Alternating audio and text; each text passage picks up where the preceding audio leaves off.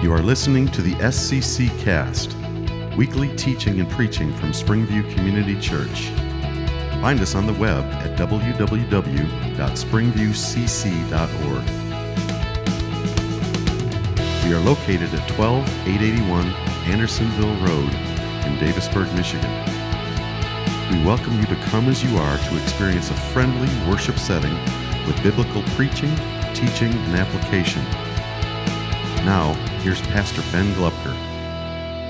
Through 7, some 30-some sermons on the first 7 chapters of Matthew. Then we picked it back up in the summer of 2017 and went through Matthew chapters 8 through 10. This series will take us through Matthew 11 through 13. If you look at chapter 11, verse 1, it says, "When Jesus had finished instructing his 12 disciples, he went on from there." Matthew has an introduction about the birth of Jesus, a conclusion about the death and resurrection of Jesus, and in between there are 5 big sections, and all of them start after a verse that says, "When Jesus had finished something." So if you look over to chapter 13 and verse 53, 13:53 says, "And when Jesus had finished these parables." So each section begins after this. So that's why we're doing chapters 11 through 13. That's kind of how the book breaks down. And in this series, I want to consider especially the question that we talked a little bit about earlier. The title of the series is, "Are You the One?" Are you the one? Let's look again at Matthew chapter 11. I'll just read the first couple verses again as we begin. Matthew 11, verse 1. This is God's word. "When Jesus had finished instructing his 12 disciples, he went on from there to teach and preach in their cities. Now, when John heard in prison about the deeds of the Christ, he sent word by his disciples and said to him, 'Are you the one who is to come, or shall we look for another?'" Let's pray as we get started. Father, I pray now as we look at your word and as we consider especially directly the life and teaching and ministry of your Son Jesus on earth here. Oh, Lord, I pray that you would give us clarity, wisdom, and insight by your Spirit. Lord, I pray that we would be moved in our hearts and in our souls to see Jesus as glorious and good and worthy of being trusted, worthy of being followed, worthy of being submitted to, worthy of entrusting our very lives and our very eternities to. I pray that we would, at the end of this series, be even more clear in our minds and hearts that Jesus is the one. I pray that you do that for his glory and for our joy in you. I pray in Jesus' name, amen. Well, during the primary season of February 2008, on Super Tuesday, then candidate Barack Obama famously said in a speech in Chicago, "We are the ones that we've been waiting for." He said, "We are the ones that we've been waiting for." And his opponents, of course, rolled their eyes and moaned about his Messiah complex. His supporters cheered and rallied to his call to take action and be themselves agents of change. As I read that, I want to ask the question about the premise itself. Are we waiting for somebody? Are we waiting for somebody? Somebody to come and upset the status quo. Somebody to come who will fix what's wrong. Somebody to come and bring real, needed change. Are we waiting for somebody at all? Who would be? Who would be waiting for someone? Well, powerful, wealthy, secure people generally aren't waiting for anything. They already have what they need. Weak, needy, vulnerable people, well, they might be waiting for someone. Someone to come and fix what's wrong. Someone to come and set things right, someone to save them. You remember perhaps in Lewis's book, The Lion, the Witch, and the Wardrobe, the Pevensey children enter into Narnia through the wardrobe, and they encounter Tumnus the fawn, who is startled by them and recognizes immediately that they are sons of Adam and daughters of Eve. That is, they're human. And that's a big deal. Because in Narnia, the White Witch is ruled for over 100 years, imposing a perpetual winter where it's always winter but never Christmas. But there's a prophecy. There's a prophecy that someday the 4 thrones at the castle Cair Paravel will be occupied by 4 sons of Adam and daughters of Eve. And when that day comes, when they come and sit on those thrones, evil and bad will be banished, and the good will be restored. So all the good creatures of Narnia are waiting for that day. When will they come and set things right? You know, the people in Israel in Jesus' day were waiting too. It wasn't always winter, but times were hard. They lived under Roman oppression and rule. They were not free, and they weren't anything close to the glorious life and experience that had been promised to their ancestors centuries before. They had prophecies too. Prophecies of a coming time when God would return, when a king would come to fix what's broken and restore what had been lost and establish them in security and prosperity and freedom forever. They had prophecies too, that king would come. He would be God's anointed one. In Greek, that word is Christos, Christ. In Hebrew, it's Mashiach, Messiah. They had prophecies too. When will he come? Now, the Old Testament scriptures articulated in different and various ways and looked at it from different angles. But the basic message was clear. God's Messiah would return, and God himself, through his Messiah, would rule over his people, restore what is lost, fix what is broken, make things right again. So, here in the book of Matthew, chapter 1, Jesus is born.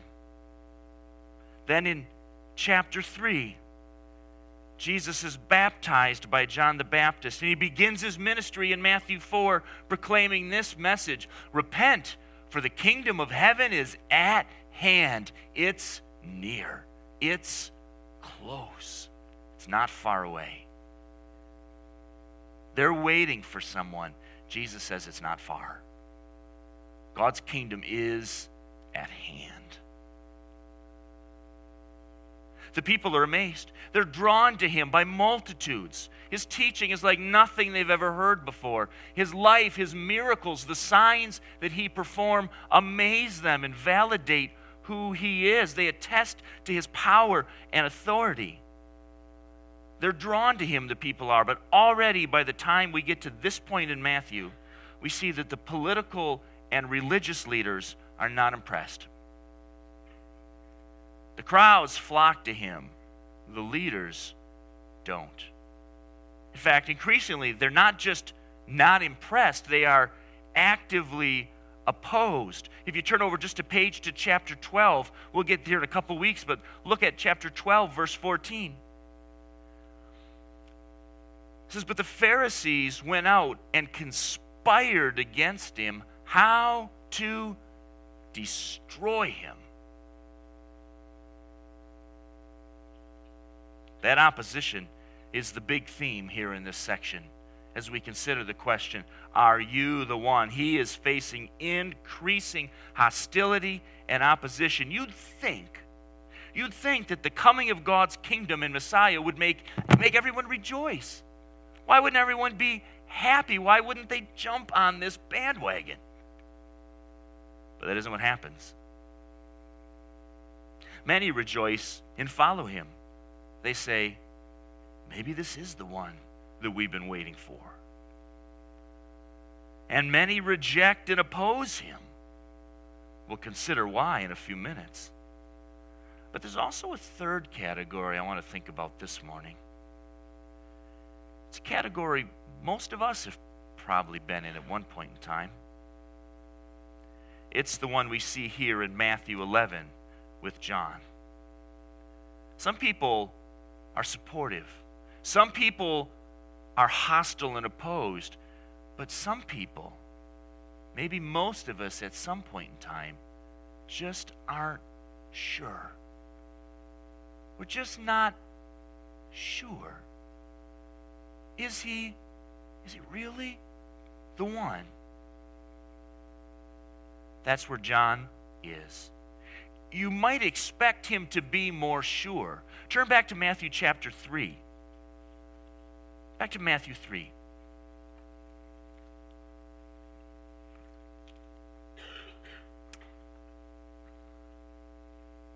Verse 1, in those days John the Baptist came preaching in the wilderness of Judea, repent, for the kingdom of heaven is at hand. Well, this is he of who was spoken by the prophet Isaiah when he said, the voice of one crying in the wilderness, prepare the way of the Lord, make his paths straight.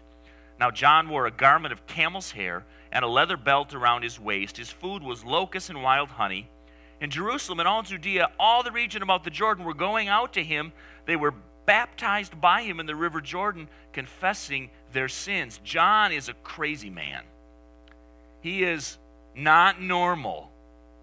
He lives in the wilderness. He's preaching a message of repentance. He wears crazy clothes, eats crazy food. He's not normal, but he's the one the prophets predicted. Someone's going to, before God's king, before God's Messiah come, there's going to be a forerunner. Someone's going to go and prepare the way and proclaim, hey, now the time is coming. And says, John's the one.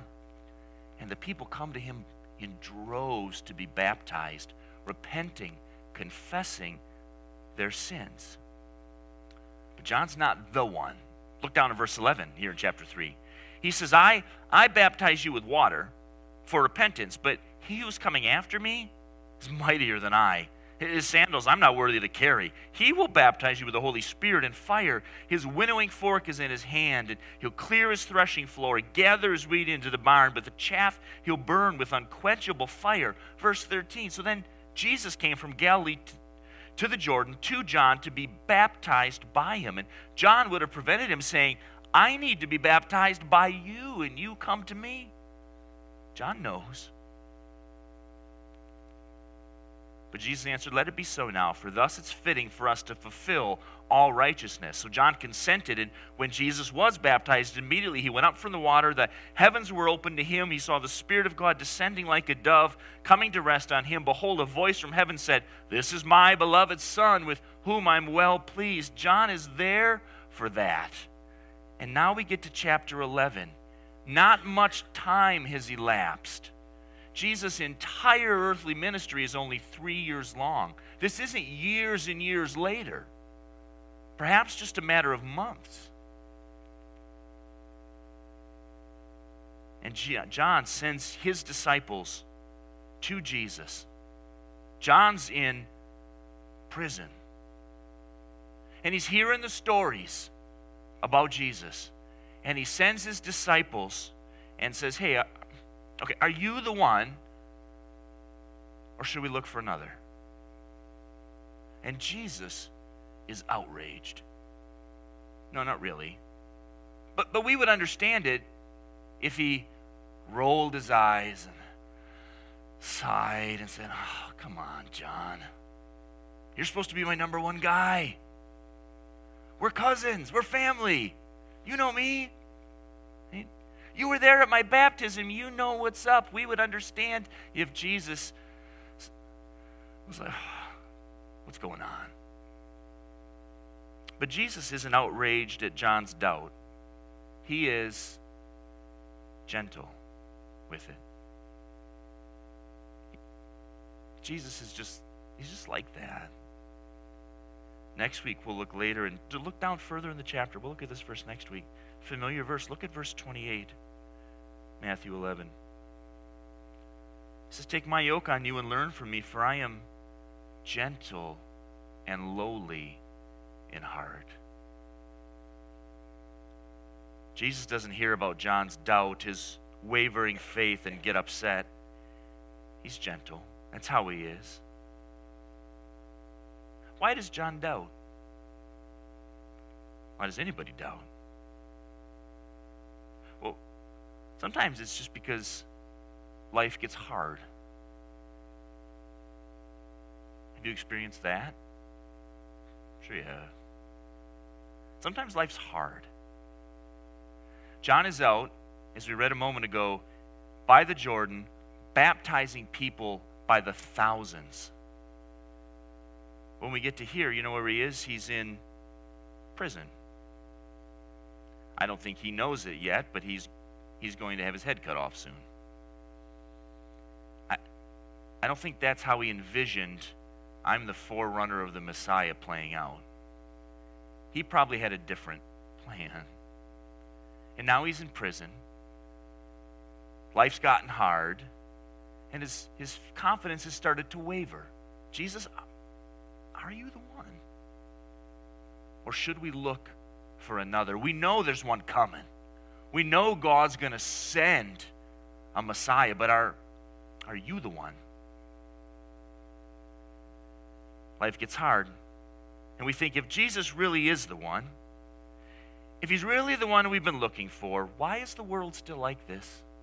Why is my life still like this? Life is hard and our faith begins to waver. Another reason we doubt, we'll think about this more in a minute, is that Jesus doesn't come in the way we always expect. He doesn't come doing things the way we would do them. We'll think about that in a moment. So this is what Jesus tells John's disciples in verse 4. He says, go tell John what you see and hear. Now, that's not actually what John wants. He's already heard stories about what's going on. That's not what he wants. What he wants is, tell me yes or no. We had some people coming over, family coming over Friday night for dinner and to hang out. And the kids all day, someone's coming over tonight, but we're not telling you, it's a surprise. And they just want to know, right? They just want to know who it is. Tell me who it is. And so we were sitting at breakfast praying, and I prayed for our day, and I said, Lord, when President Trump comes tonight, and so all day, who's coming tonight? I already told you the president's coming tonight. And so late in the afternoon, one of the kids, might have been John, it might have been you, I'm not sure. And I said, how about I just tell you the initials? Okay, DT.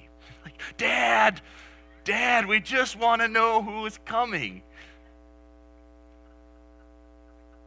John just wants to know. Just yes or no. Jesus, are you the one? And Jesus says, tell John what you see and hear. And then he begins to list miracles that he's been performing.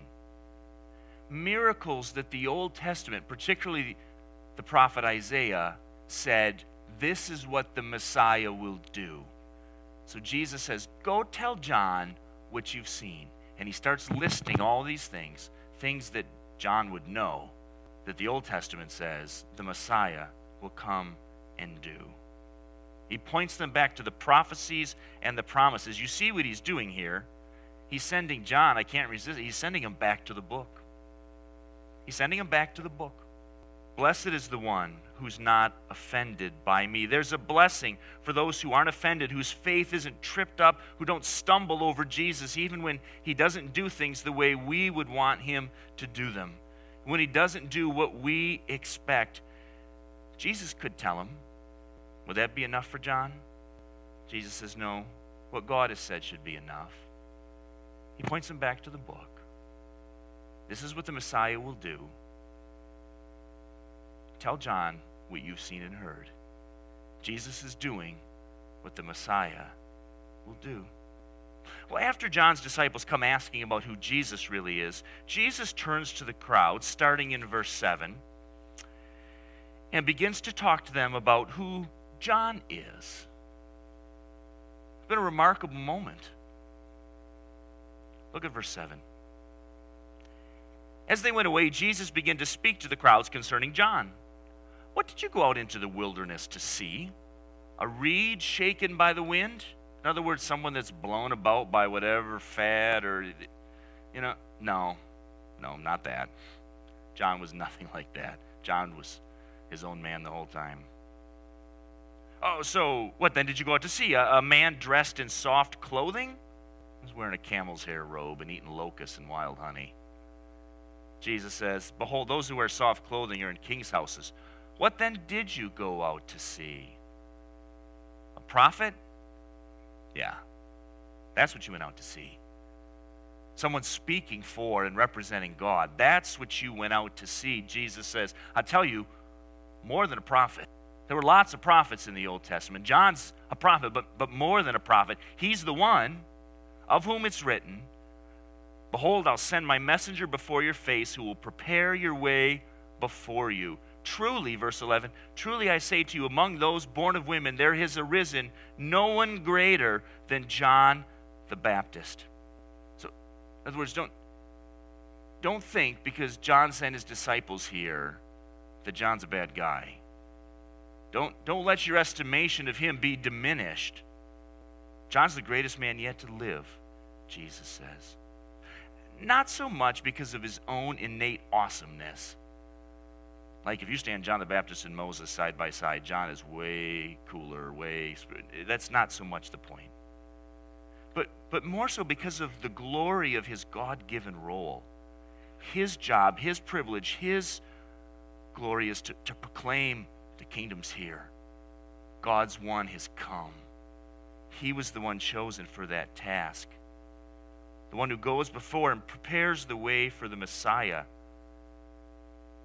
But then Jesus says something remarkable. He goes on in verse 11 and says this, yet the one who's least in the kingdom of heaven is greater than he. Not necessarily because the least person in Christ's kingdom is more moral or more spiritual or more gifted, but because something profound is changing.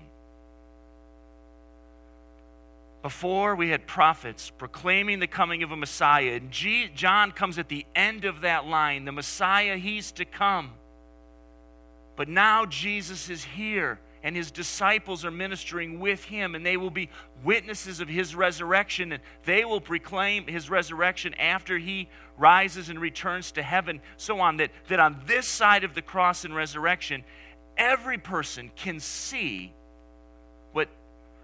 what those prophets and godly men before Christ only dreamed about. You remember what Jesus will say, those saints and prophets of old, they longed to see what you now see. They saw dimly, unclearly, with eyes of faith. Jesus says, but now those in the kingdom of heaven, starting with his disciples around him, they see me. They'll see me die. They'll see me resurrected, and their testimony will go forward so that every person who turns to Christ after this sees much more clearly, has the privilege of proclaiming much more confidently that God has sent the one. And he's come in time, in space, in history. He's lived, he's died, he's risen again, he's borne the sins of all who would trust in him. It's a great and remarkable privilege. The kingdom moves forward against opposition. Verse 12, from the days of John the Baptist until now, the kingdom of heaven has suffered violence. The violent take it by force. The kingdom and the message and the messengers will face difficulty and struggle and opposition. But all the law, verse 13, and the prophets prophesied until John. And he says, if you're willing to accept it, he is Elijah who is to come. At the end of Malachi, the last chapter in the Old Testament, Malachi chapter 4 and verse 5, we see this prophecy. If you went back to the beginning of Matthew, turn back a page or two, Malachi 4, it ends, the Old Testament ends with, behold, I send you Elijah the prophet before the great and awesome day of the Lord comes. And he'll turn the hearts of fathers to their children and the hearts of children to their fathers, lest I come and strike the land with a decree of utter destruction. There's how the Old Testament ends, the promise of an Elijah to come. And Jesus says, if you can accept it, John is the Elijah to come. He who has ears to hear, let him hear. Don't miss this. If the messenger and the forerunner has come, it means the Messiah has come too. Jesus is gentle with our doubts, and we have less excuse than John did. We have the testimony, the eyewitness testimony of the disciples, those apostles who witnessed Jesus risen again. Life gets hard, but we can trust Jesus is the one we've been waiting for, the one that we need. But there's one more reason, as we said earlier, that people doubt. The first section here in Matthew 11 was about who Jesus is. The second is about who John is. But now in verse 16, Jesus turns to the crowd and says, in effect, what about you? Who are you and what are you about? He says in verse 16, to what shall I compare this generation? And Jesus compares them to children. He says it's like children. You guys are like children sitting in the marketplaces, calling to their playmates. Now, they didn't have playgrounds in the ancient Middle East. The marketplaces where people gathered, bought and sold, met, kids played. He says it's like kids gathered together in the marketplace, calling to their playmates. We played the flute for you and you didn't dance. Hey, we were playing a song. You were supposed to rejoice and dance. This was supposed to be fun. We played and you didn't dance. Or, conversely, we sang a dirge like you would at a funeral, but you didn't mourn. You're like children making demands of each other and not getting what you want. For, verse 18, John came, neither eating nor drinking, and they say, he has a demon. That guy's crazy. He's got a demon. The Son of Man came, verse 19, doing the opposite. Eating and drinking, and they say, look at him, a glutton, a drunkard, a friend of tax collectors and sinners. John's too crazy for him. He's got a demon. Jesus parties all the time. They say, well, look at that guy. It doesn't matter if you go this way or that. Either way is, we wanted you to do this and be like this, and you won't. Jesus says, you're like children because you think that the one God has sent has to do what you want him to do and be the way you want him to be. You don't want to submit to him. You want to control him. We doubt because Jesus isn't exactly who we want him to be. In truth, we want to call the shots. We want him to serve our interests and our purposes. We want him at our beck and call. We want him to serve us, answer to our demands. So what happens often is we begin to look elsewhere. I have needs. The world's a mess. My life's out of order. Is he the one? I don't know. If he was the one, things would already be different, right? So we look elsewhere. We begin to look for someone else. Maybe if I had that person in my life. Maybe if I was married to that person. Maybe that's what I need and what I'm looking for. Maybe if my kids would just act in these ways, then life would be what I want and need. Maybe that's what I'm looking for. Maybe if I just had the right friends or different friends or better friends. Maybe if my family wasn't so crazy, right? That's what I'm looking for, a better family. Or maybe it's not someone else we look for. It's something else. If I just had more money, if I just had more exciting experiences, if I just had better possessions, if I just had more esteem from people. And so we go looking hard for someone or something else, saying that's the kind of salvation I need. John asked Jesus, are you the one? Are you the one?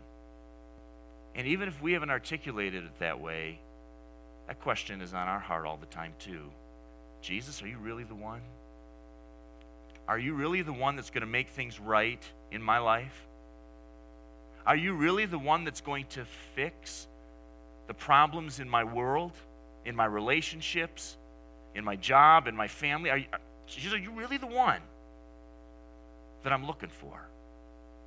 And we get distracted, we get dragged away, we think, no, maybe that person, maybe that relationship, maybe that experience, maybe that possession, maybe that kind of life, maybe that's what I need. And God's word brings us back relentlessly to Jesus, saying, no, he's the one. He's the one. He's the one that we need.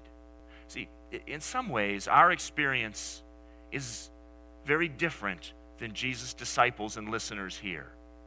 They're listening here and they don't yet know about the cross and the resurrection.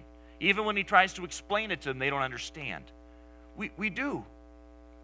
We have that testimony and we have that witness. We do know. But you know what? We're waiting too. We're waiting too. Because that same Jesus is coming again. And he's going to make everything that's wrong right. He's going to fix what's broken. He's going to restore what's lost. We are still waiting. He is surely coming. He will surely save and redeem and restore. And the challenge for you and I that we'll think about, especially over these next 7 weeks as we work through these chapters, is, are we going to keep waiting and looking to him? Or are we going to get distracted and dragged away thinking, no, salvation, joy, happiness, my future, that's somewhere else? What we need is God's word to draw us back again and again. Jesus is the one that we're looking for. Father, I pray you'd help us. We are easily distracted. We easily doubt. And I am thankful that you are gentle and patient with us in our weakness. You understand. You know what it's like for us. And so I pray for myself and for every person here, much grace. We will go running and chasing after a million other things, thinking, oh, that's the one, that's the thing that will make me whole, make me happy, give me hope. And so we need grace. We need the powerful work of your Spirit through your word to encourage and convince and strengthen us to go hard after Jesus, because he's the one. He is the one that we're looking for. Oh, I pray that you would make Springview Community Church a community, a family of people, exhorting and encouraging one another, that we might together look hard, strive hard, go hard after Jesus, the one we need. Lord, we're grateful. Grateful for your love and care and concern for us, for the salvation that you have given us in Christ. Keep us and strengthen us. Hold us close when we doubt and waver. Bring us back again and again to you. I pray in Jesus' name.